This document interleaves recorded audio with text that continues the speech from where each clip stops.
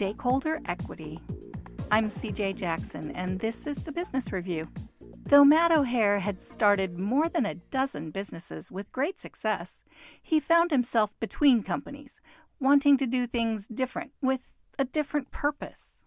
This time, I wanted to start a business that had a deeper purpose besides just making money.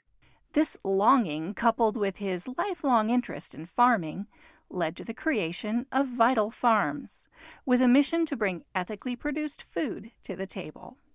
The laying hens were, at that point in time, were almost all caged. And not just caged, but caged in really terrible conditions, where they couldn't stand up or even turn around. As a farm owner, O'Hare had chickens running around in a pasture. The birds were happy, and their eggs were the best he had ever tasted. So I wondered if it was possible to scale that. At first it was difficult to get the first couple of farmers because who were we? No one knew. But today we have hundreds of farmers who would love to come to work for us. It was important to Vital Farms that the birds be treated with love and care, farmers to be well paid, and produce an egg to be proud of. O'Hare says his company makes better decisions when all stakeholders are considered as a holistic group. Vital Farms strives to follow the philosophy of conscious capitalism and treat all stakeholders equally. We want to do it from family farms. We want to take care of animals, people, and the planet.